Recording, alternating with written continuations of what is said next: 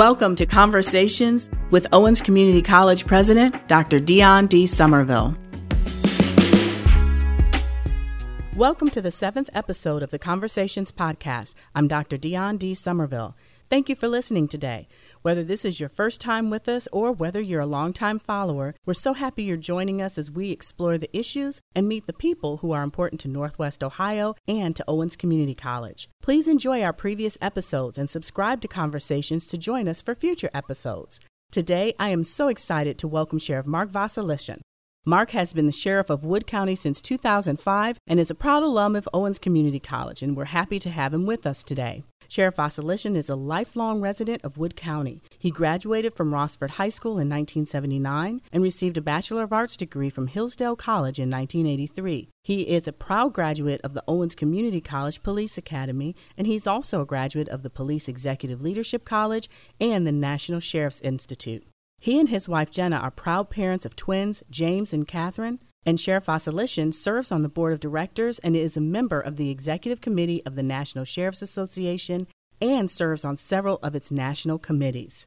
He also represents the National Sheriff's Association on the Criminal Intelligence Coordinating Council, and Sheriff Wasylyshyn was the president of the Buckeye State Sheriff's Association in 2017 and serves on several of its state committees. He is also extensively involved in the community and is a lifelong member of St. Michael's Byzantine Catholic Church, where he serves as a trustee and is an active member of Rotary and Kiwanis. Sheriff Wasylyshyn is the recipient of multiple awards and certificates of appreciation, including the ASIS Keith Dressel Officer of the Year Award, the Rossford School District Alumni Award of Distinction, and the Bowling Green Chamber of Commerce Zeus Award, which he received just last year. Sheriff Wasylyshyn is a dear friend to Owens Community College, and we are very proud to list him among our alumni, and we're grateful that he agreed to join us today for this conversation. Hello, Sheriff Wasylyshyn. Thank you so much for being our guest today.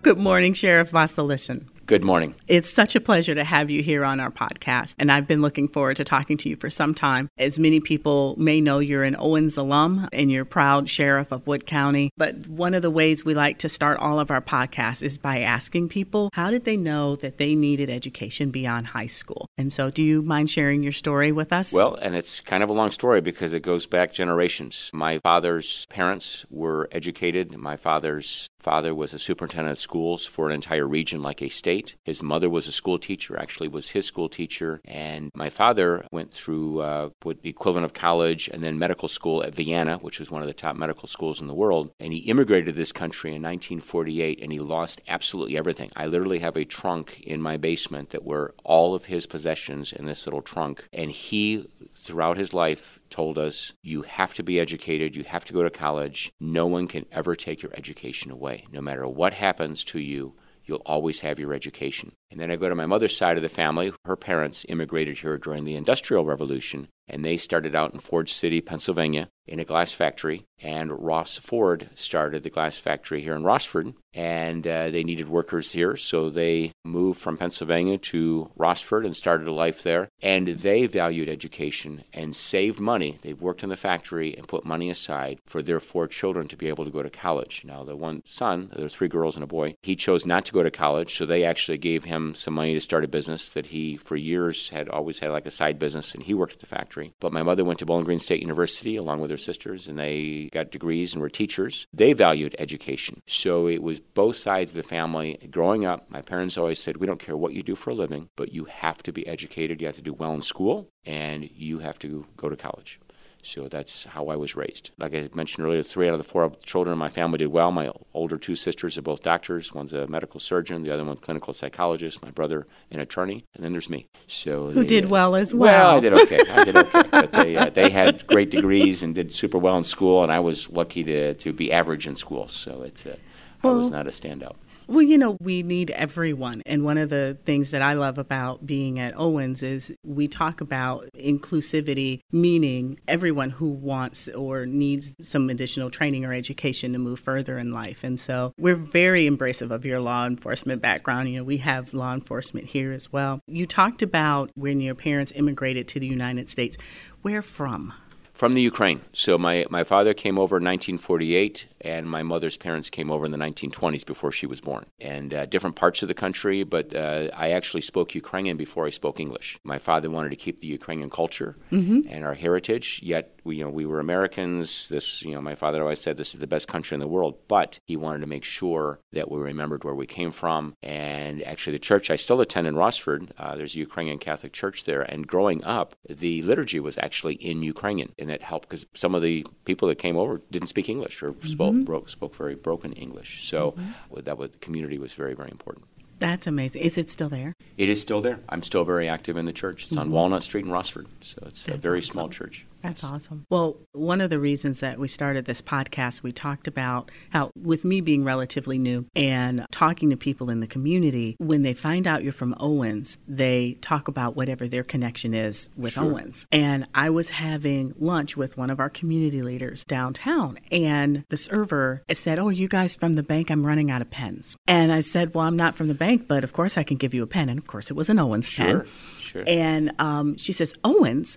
My daughters went there." And I'm like, "Really? Well, what program?" And it was such a similar story. She immigrated from Germany, and when her daughters were in school, her guidance counselors actually told her two daughters, "Don't waste your time going to college." And the mother said, "I didn't have this opportunity. You're going to go." And in similar path, one of her daughters is a physician, the other one is a physicist. And so it's just amazing the value that families place on higher education and how meaningful that is and how that really transcends into what the student does. I can understand and appreciate firsthand the impact that family has on higher education. Definitely. Yeah. Definitely. Now, Ukraine is going through some very difficult right times. now. Yes. And so can you talk a little bit about what that means to you and your family? I'm assuming you still have relatives in Ukraine. Distant cousins, like fourth cousins. Actually, my oldest sister, before the war, kept in touch with some of the cousins, and unfortunately, since the war broke out, have lost contact. But it's sad because Ukraine has always wanted to be independent, but just, going through history.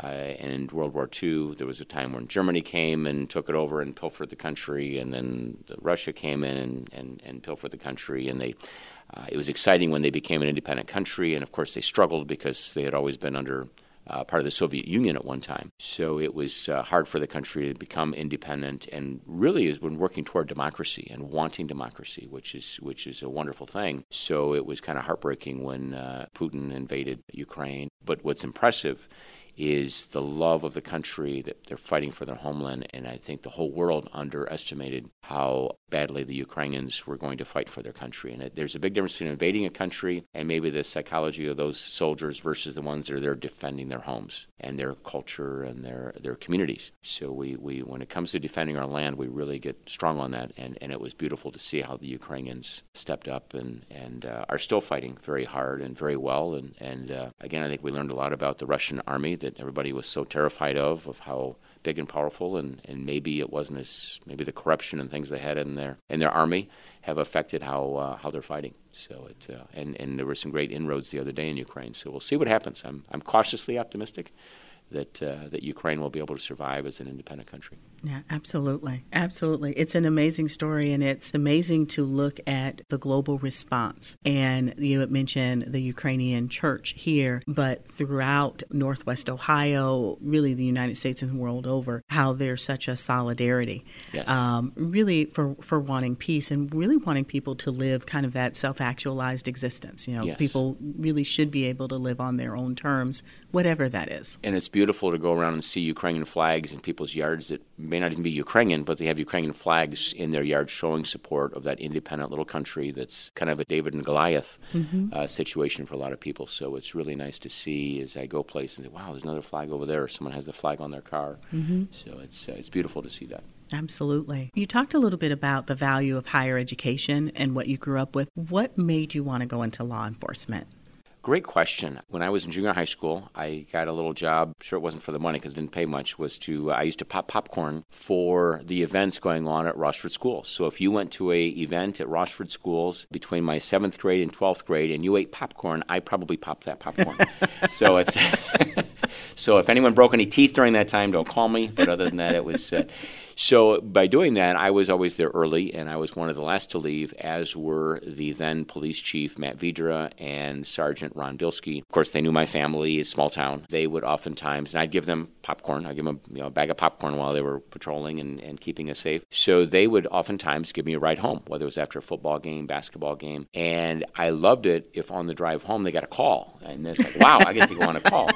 So they saw my interest, and as I, even starting in junior high and certainly all through high school, all through college, if I was at college, come home for a weekend, I would ride with the Rossford officers. I just really enjoyed doing that. I never thought, well, I wouldn't necessarily make a career of it, but I just enjoyed what they did and enjoyed how they interacted with the people and how people solved their problems. So after I graduated college and I started my real estate business, a very good friend of mine was then the chief in Rossford because Matt Vidra retired, so Matt Brickton became the chief. And he convinced me, he goes, you really like this. You ought to just go to the academy and see where it leads you. And even if you're just a part-time officer somewhere, you can kind of get your feet going. And of course, the only choice really was Owens. There were a couple. There was an academy in Toledo, and there was some others. But the location of Owens is ideal, especially coming from Rossford. You're right next to Rossford. Geographically, it's a great location. And most of my rental properties were in Toledo. So if I was coming from those, it was very quick to just hop over and quickly come to Owens. And I really enjoyed the interaction.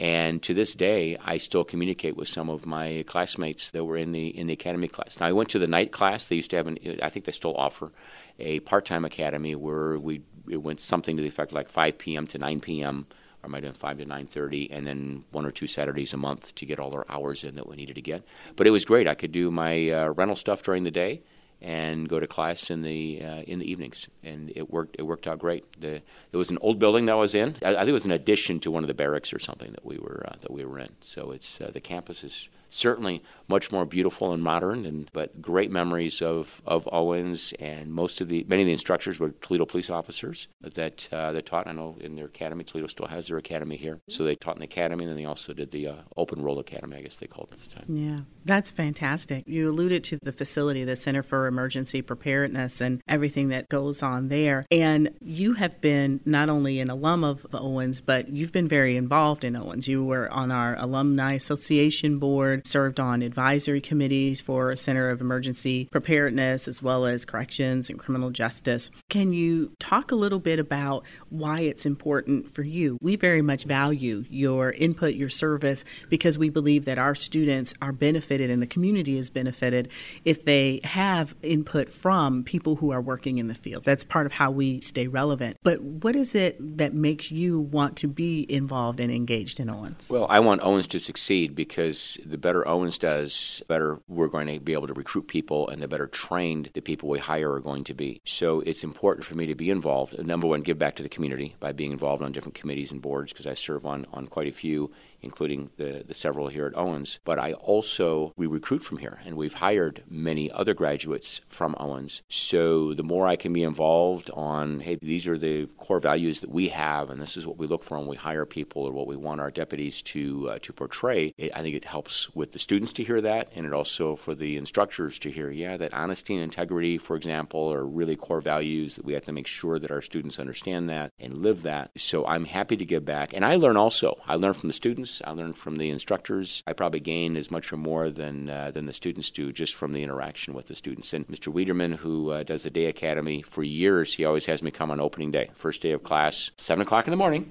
He has me come in and just give a little pep talk to the students and let them know, what we're looking for, what's important to us, and why it's important for them to pay attention and follow the rules and to get through the academy. So I really enjoy doing that. It's kind of become a tradition for me to come in and talk to the class on the first day. That's fantastic. Now, I would imagine that there's probably a lot of things that you share with them on their first day, but can you talk a little bit about how is being a sheriff being different from other roles in law enforcement? It is very different in a couple ways. Probably the biggest difference, and this is something that I every time I talk to a Rotary Club or a Kiwanis or any group, and I love talking about the Office of Sheriff, we are the only country in the world that elects the chief law enforcement officer. So I work directly for the 132,700 people that live in Wood County. They are my boss. You live in Wood County. You are one of my bosses. So it's very important for me to interact with my bosses as much as possible. It forces me to get out in the community. And that's part of, whether it's interacting here at Owens or when I go to a cookout or I go to a fundraiser or a fair or a festival, I'm interacting with the community to find out what are your issues, what are your concerns, what's on your mind, what do you want us to do differently, what would help you feel safer, etc. Where the rest of law enforcement works for someone else. They work for the mayor, they work for a trustee, they work on the state level, where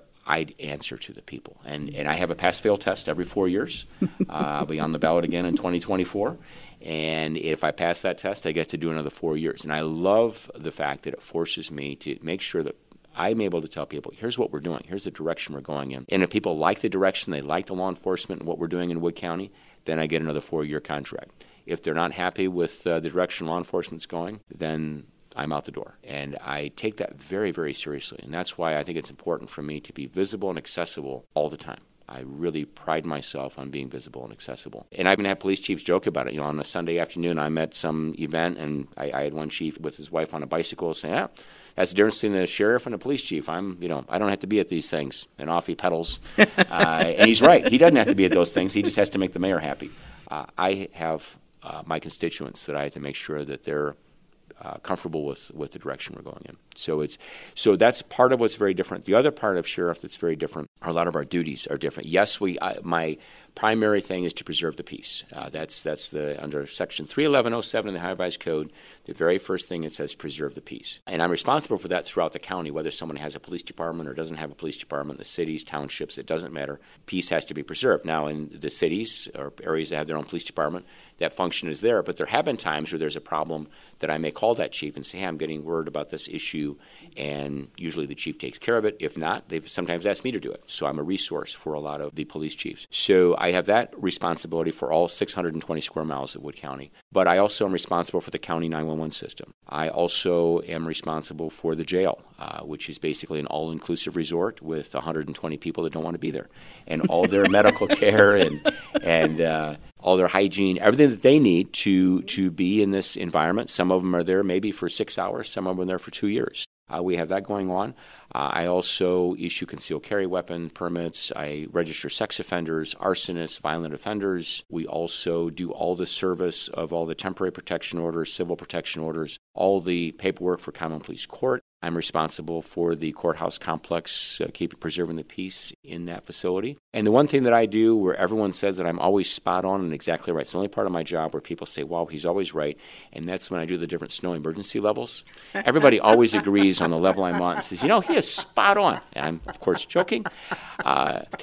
One of my best friends says, no matter what level I'm at, I'm off by 1. He says, if you're a 2, always. You ought to be a 3. If you're a 3, you ought to be a 2. So he's exactly right. An opinion. Oh, and do they ever express it? Especially if you go on Facebook, you will have all kinds of descriptions of me, and my intelligence and body parts will be well described on Facebook when we're doing the different levels. So that's one of the fun things I get to do, but it's very challenging. There's so much variety. One day I'm working on our radio system. The next day, for example, our jail expansion. Right now it's a $26 million expansion because of mental health issues that we're having in the jail and detoxing of people because of the drug overdoses, that it's not like the drunk that would get arrested at 2 o'clock in the morning and he's sobered up by 7, 8 o'clock in the morning. He may have a headache, but he's pretty much over it. Where people that are coming down off of fentanyl, Oxycontin, they may be 3-4 days that they're going through a serious detox, and we really have to monitor them carefully because bad things can happen depending on how it is in their system. And unfortunately, they're not detoxing in a hospital, they're detoxing in the jail. So we have nurses there 24 hours a day that help us with doing that. But the biggest issue, 85% of the jails in our country are run by sheriffs. We have sheriffs across the country, virtually everywhere. Sheriffs are the number 1 providers of mental health care in our country. Wow. So make that correlation. Why is that? Because our jails are mental hospitals. Unfortunately, my deputies did not sign up to work in a mental hospital. It's a disservice to them. And equally important, it is a disservice to the people suffering from mental illness. They are in a jail, not in a mental hospital. I have people that are pink-slipped, that the professionals are saying this person needs to go to a mental hospital. We call the mental hospital, and they're like, we don't have any beds.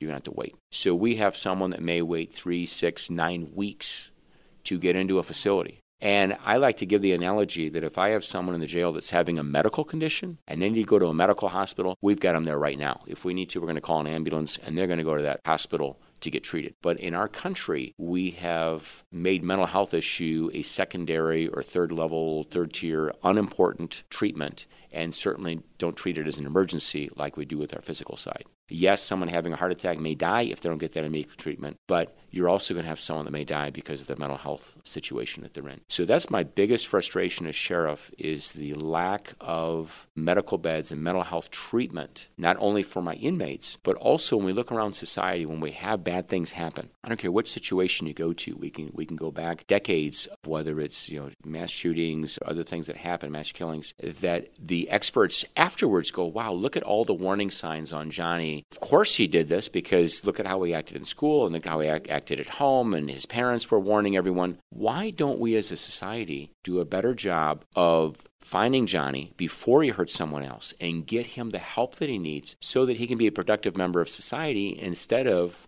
going out there and acting out and killing people? And that's really a huge frustration that I have, that we have dropped the ball on mental health, recognizing mental health, and then getting the people the help they need with mental health. And I'll tell you one story that is probably really is the capstone of how you really can explain the seriousness of the situation. We had an inmate that was extremely difficult for our deputies to deal with, that he was constantly trying to kill himself. And we had him in special suicide gowns. We have a protocol for that.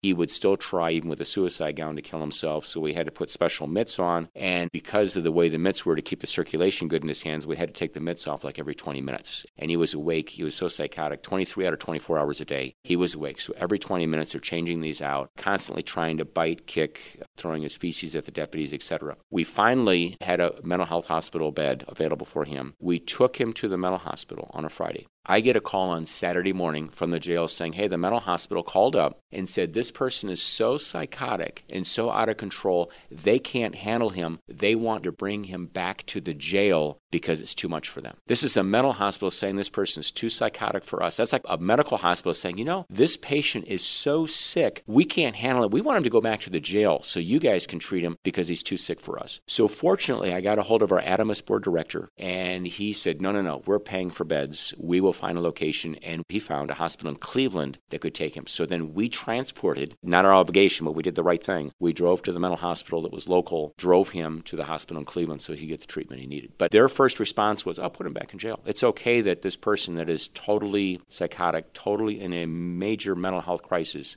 it's okay that he's in jail. And that's wrong. Well, it's not right for the person because that means they're not getting necessarily the treatment they need. It's not fair to the law enforcement professionals who, I appreciate that law enforcement has changed and there's a lot more that has to be taken into consideration. But when you have professionals who have gone to school to treat people who are having mental health issues, it makes sense that the citizens are with the people who are most trained to help with what their primary issues are. And they can give drugs to those patients that we can't give in the jail. Certainly we're not going to have the psychotropic drugs that they can give in the mental hospital that we certainly cannot administer in a jail. Mm-hmm. Early on, we talked about the mental health piece, and you talked about it really for the citizens, but then there's also a piece for the officers involved. And I was watching a special the other day about 9/11, and it was a lot of the first responders being able to talk about what they went through. How has mental health and the importance of mental health changed for first responders? I think the biggest one is that the stigma is going away. It's not gone, but the stigma of someone going for mental health help, to talk to a counselor, to talk to someone, is going away. And I think that is probably the best thing that's happened in law enforcement, because when I first started, no one would ever admit that they were talking to a therapist or a psychologist or getting any type of, hey, I just need to talk to someone about that last call. Going to that fatal crash with that baby in the back seat. I'm having nightmares. It's bothering me. People wouldn't talk about it. Maybe they would drink, or they would do other self-medications to deal with it. Today, we require that our deputies talk to someone when they're in a traumatic situation, whether it's a fatal crash where a child was killed or a situation that is bothering them. We'll even pay for them to go while they're on the clock, or we'll have someone come to the office and talk with them and then decide whether, together they decide whether they want to continue that. So the stigma really has gone away because there are some that even say, hey, I need to talk to someone. And we actually have some volunteer pastors that hang out in the office, and we'll sometimes call them and say, boy, the dispatchers really had a rough call, because we handle 92% of all the 911 calls are cellular or wireless, and we get all those. So, and they're EMD certified. So we're the only EMD certified dispatchers in the county. So they talk people through what to do. It's emergency medical dispatch is what EMD stands for. Sorry. I hate acronyms, and I don't like using them because acronyms mean different things in different fields. So emergency medical dispatchers, and they are trained that if someone is bleeding, someone's not breathing, someone's having a heart attack, they talk people through, and they've had some beautiful saves. We had a stretch where we had like 3 babies that had stopped breathing in different parts of the county, and they saved all 3, and then there was a 4th one they didn't save. And of course, they're like, did I do something wrong? Did I not talk them through properly? So we were able to call the pastor and say, hey, would you come in and just hang out with that shift? They're a little upset. And then he talks to them, and he may even encourage, say, you know what, you do have EAP, Employee Assistance Program, to take advantage of that's paid for by the county. Why don't you go talk to someone? Or he may say, yeah, I think they're okay. Sometimes that pastor has been, not to certainly tell me and it's confidential, but he's going to be able to say, yeah, I think they're going to be okay, or, they need some more attention. That's really has been a change that when I first started, that never would have happened. We would not have had either the pastor there or someone encouraging, you had a rough call, you need to go talk to someone. That would have been, come on, tough it up. You can handle this. That's been a huge change in law enforcement. It goes back to the whole all change isn't bad. And one of the other things that I remember hearing a lot about in the last few years is a conversation about community policing. And when you were talking about what you loved about being a sheriff, to a layperson, it sounds a lot like community policing. Is it? Yes, it is. And that's saying that when I hire new deputies, I'm not looking for the big tough guy that can go into a bar fight. I'm looking for the person that is a servant, that is compassionate and passionate about what they're doing, and not afraid to get out in the community and talk to people. The vehicle is a barrier. When I'm in a town, I always have my window open. You can hear things, but also if someone's calling out, I'm going to be able to hear them better when my window's open. And I encourage my deputies, stop and talk to people. You see someone out in their yard this time of year, people will be raking leaves soon. You see someone out raking leaves, stop. Hey, how are things going? Any issues, concerns? We contract with different communities for policing, so like the village of Grand Rapids and some of the other towns. Park your car. Walk up and down the street. Talk to the business owners. Talk to the community. Stop when you go through a park and you see children playing basketball. Get out and shoot a couple hoops. And my deputies do that. And it's that connection we have with the community. The more things we do, the more interaction, positive interactions we have with the community, we build that community cash. So that when something bad happens, the community goes, now they're human beings. Yes, we make mistakes. No question about that. But, as every human does. As every human does. But the more positive interaction we have with people, they get to know the deputies. They go, oh, I know that guy, or I know that girl. We have some great female deputies. That's the other big change that we've had, are the number of females that have gone into law enforcement, and they are good. Talk about community interactions and dealing with the public. They do a great job. Women, I think, naturally tend to be very good communicators oftentimes, and that's even some of the studies they've done on the difference between male and female law enforcement, that the female law enforcements tend to naturally be a little bit better at de-escalation than oftentimes the males are. So we really work hard on the de-escalation, whether it's in the jail environment, whether it's on the dispatchers on the phone, or certainly the deputy on the street. How do we de-escalate the situation? Because many cases you can escalate. If you want to get into a fight with someone, I can say the right things to get someone to punch me, or can I say the right things and I don't want to get punched? Yes. and I've always been, I'm not the biggest guy, I'm not the best fighter. My thing has always been, I'm going to use my mouth to get out of a fight. I don't want to fight people. I want to de-escalate that situation. So I'm looking for people that are servants, passionate about what they're doing, and are good communicators that can de-escalate. And part of that de-escalation, or part of that communicating, is being able to interact, whether it's a small child or a senior citizen, and taking the time to talk to those people. Just interacting a little bit, it goes miles. And I tell my deputies, too, I don't want you just being a report taker. Someone has a smashed mailbox. They could do that over the phone. I want someone that goes there, that cares, that looks it over. Is there any evidence there? Did a neighbor see something? Talk to people, and you're building relationships with the community. Very important. And I think that's something that we've lost in a lot of the law enforcement, and certainly in the urban areas. They don't have the positive interactions with the community. What are they seeing in the big cities? All they're seeing is the police coming and handcuffing someone and taking them away. And because their staffing's cut short, they don't have the extra people or the time to go and just talk to people and interact and have positive interactions. So you get an us against them mentality on both sides of the table when that's all you're doing. Well, during the part of the pandemic, a lot of that has changed as people stayed more to themselves. But also, I wonder how much technology has changed that as well, that people sometimes choose to not want to interact. And so how has technology changed law enforcement and what it is you do? A lot. First of all, the calls that we get on people threatening someone on Facebook or someone online shared a picture that they're upset that was shared. So we have that world of crime that is taking place now that never existed before. People were online all the time. And it's amazing the complaints we get on threats through their devices. The other thing that has changed is when I was younger, it was a big deal to get a driver's license. And you look forward to that freedom. Boy, when you were 16 years old, to get the license and wow, I can go places. I'm looking at the generation of those probably 30 and under that have grown up with smartphones and chat groups and Snapchat and Twitter and all the other things they're doing, that they're getting their connection through their phone with their friends instead of driving somewhere and getting together with their friends. And my twins are now 23 years old, and I remember there were times when they were in high school, it'd be a Friday night, and they're both at home, like, well, aren't you guys going to your friend's house? No, we're in a group Snapchat. I mean, we're fine. And that never certainly was an option when I was growing up that you would do that, and they seem to be content with that. So I'm surprised at the number of young people who are turning 16 years old going, I don't want a driver's license. I don't need it. So that's interesting because I sure needed my driver's license when I was 16. I'm not sure why, but by golly, I needed that. Had to have it. And that was always the 16th birthday present is you went and got your temporary driver's permit on your birthday. That was in our family, that was a big deal.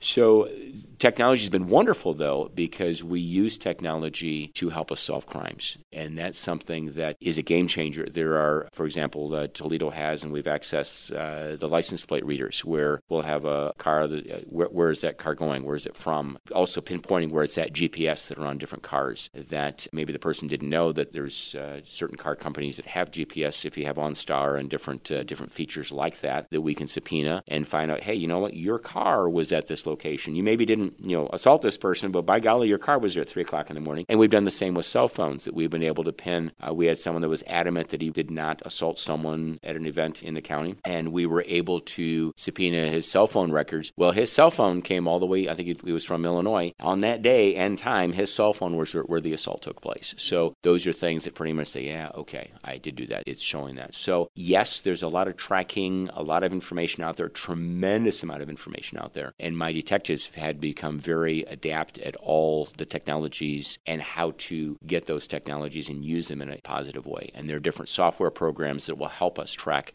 cell phones. But again, the important thing is we want to appreciate and respect people's privacy and their personal rights to make sure that we do have those subpoenas when we're getting that information, that we can articulate to a judge, here's why I need to have John Doe's cell phone information because he is a suspect in this crime, and here's why he's a suspect. The technology is a great tool for us to use, but also it's opened up more work for us because of the tremendous amount of scams that are out there, and they look so real. And actually, our county does different tests on our email to send us different emails to make sure that we're not pushing on the wrong link. And there have been a couple times where they got me, where I'm looking, okay, I think I know who this is, and I didn't quite look at that header close enough, and they got me a couple times. So even I've fallen for that, and I'm giving talks all the time on don't ever click on a link you don't know where it came from, and certainly never ever, and that I never like using the word never because it's usually not the right thing to do, but you never ever give anyone information when they contact you, whether it's by phone or internet. If it's the bank calling,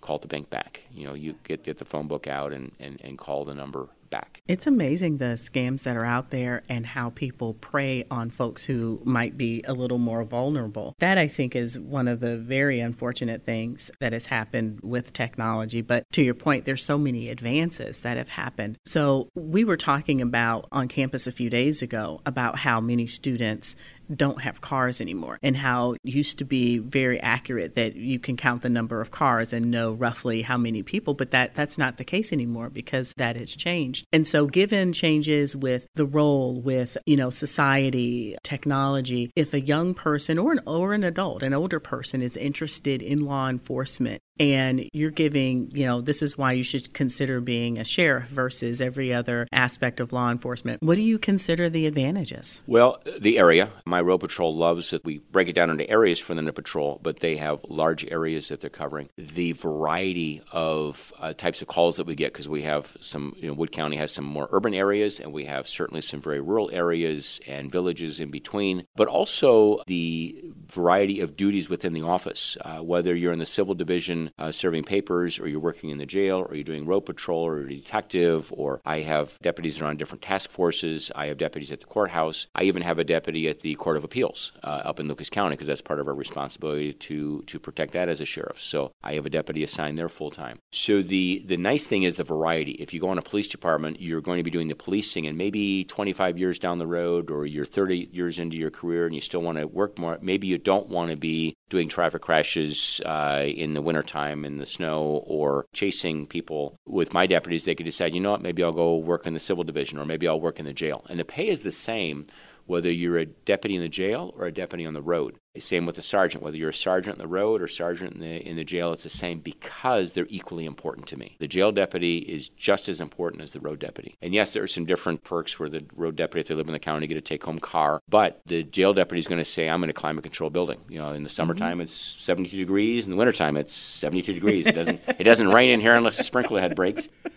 So there are some great advantages to doing that. So the variety, and I've had deputies that work the road for 20, 25 years going, you know what, I want to transfer to the civil division. And then they're Monday through Friday, the weekends off, and they're serving papers. So I'm not saying it's not as dangerous, because it can be, but it's a different pace, and they're transporting prisoners, etc. So the variety of things that we get involved in are very different than a police department would we get involved in. Well, and it's nice. It sounds like people have flexibility. Yes. That as long as there's, process openings, things of that nature, they can change and still have the same employer. Yes, same employer, same pay, unless certain promotions go up, but they're not going to lose pay by saying, ooh, you know what, I want to go to the civil division, or I want to go to the jail, or I want to go to the courthouse. The pay is going to be the same. And that's nice that they have that. Their seniority is going to carry over, their vacation time, all those things that maybe to a 21-year-old is not important.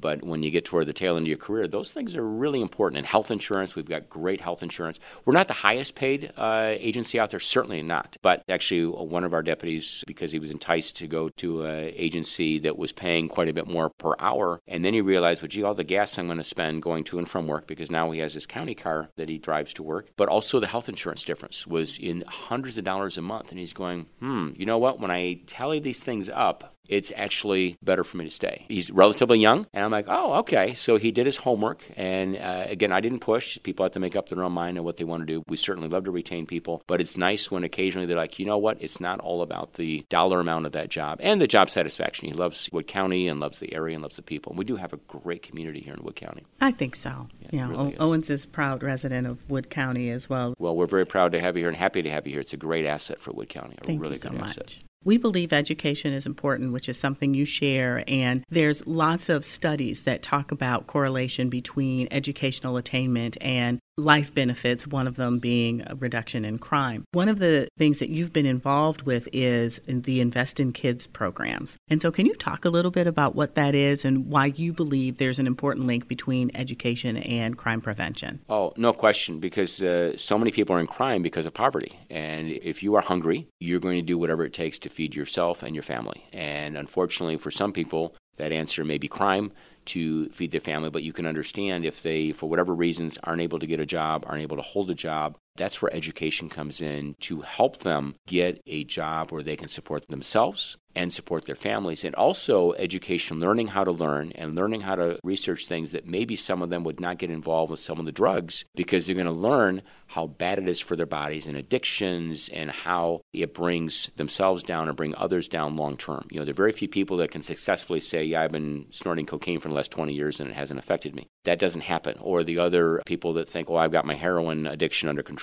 Not for the long term. That's where education comes in, that if we can educate people and they can educate themselves on the dangers of getting involved in those and the benefits of also getting a degree, whether it's here at Owens or a bachelor's degree or whatever level they go to, it opens doors. And what does it do? It opens doors to better paying jobs and better opportunities so that they don't have to resort to crime to be able to feed themselves and their families and house themselves, that they're going to be able to live the American dream, whatever that dream is to them, that they'll be able to live that because they have those opportunities, because they have that education. As my father would say, they can never take that education away no matter what happens. They can't take that away from you. So it's so important to have that degree in whatever it is. And right now, the trades, wow, with Intel coming into Ohio, I was talking to a friend of mine at the Carpenters Union, and he was just telling me about all the perks and trying to attract people to, at least during the construction phase, to move to Licking County. And they have tremendous incentives right now to get people to go there. And he said, now, if you know anyone that can pass a drug test, again, very important to be educated on that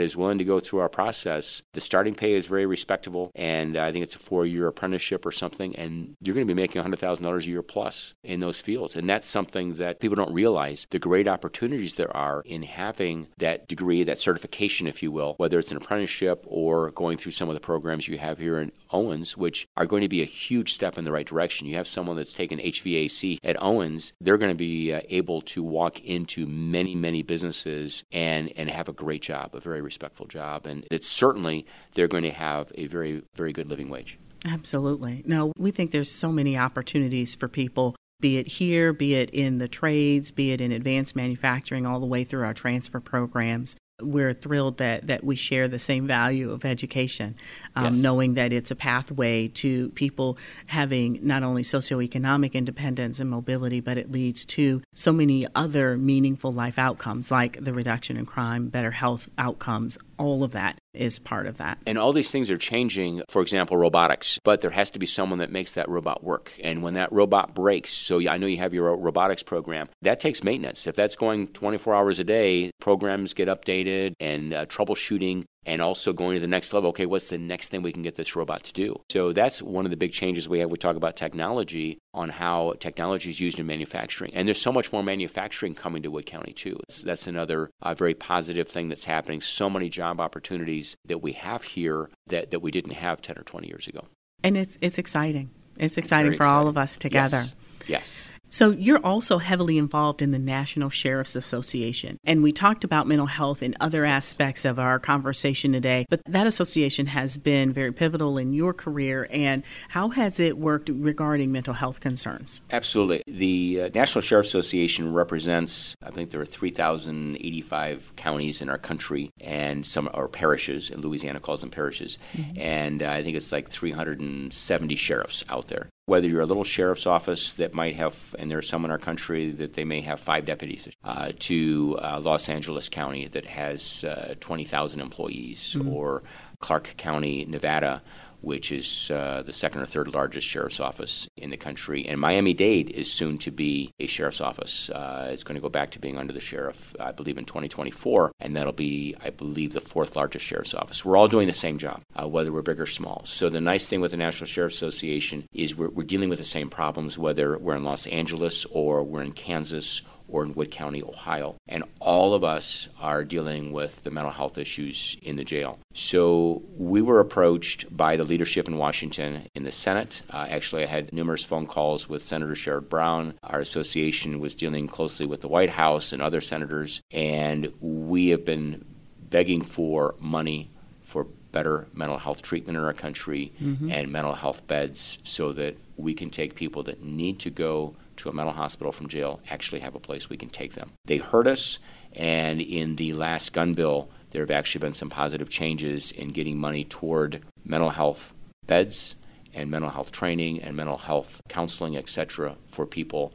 And I'm really excited about that. That's a major milestone. One of the issues we also deal with, International Association is working on, and we've made headroads in recently, and again, thanks to our senators for being part of this. I know Sherrod Brown voted for this, and I believe Senator Portman also voted for this, and that is when someone today goes into jail, mm-hmm. and they're not guilty, you're innocent until proven guilty, they today lose all their benefits. So they lose any Social Security they have, Medicare, Medicaid, are off the table when someone's incarcerated. And that's wrong, because then the county, my budget, pays for all their medical care while they're in the jail.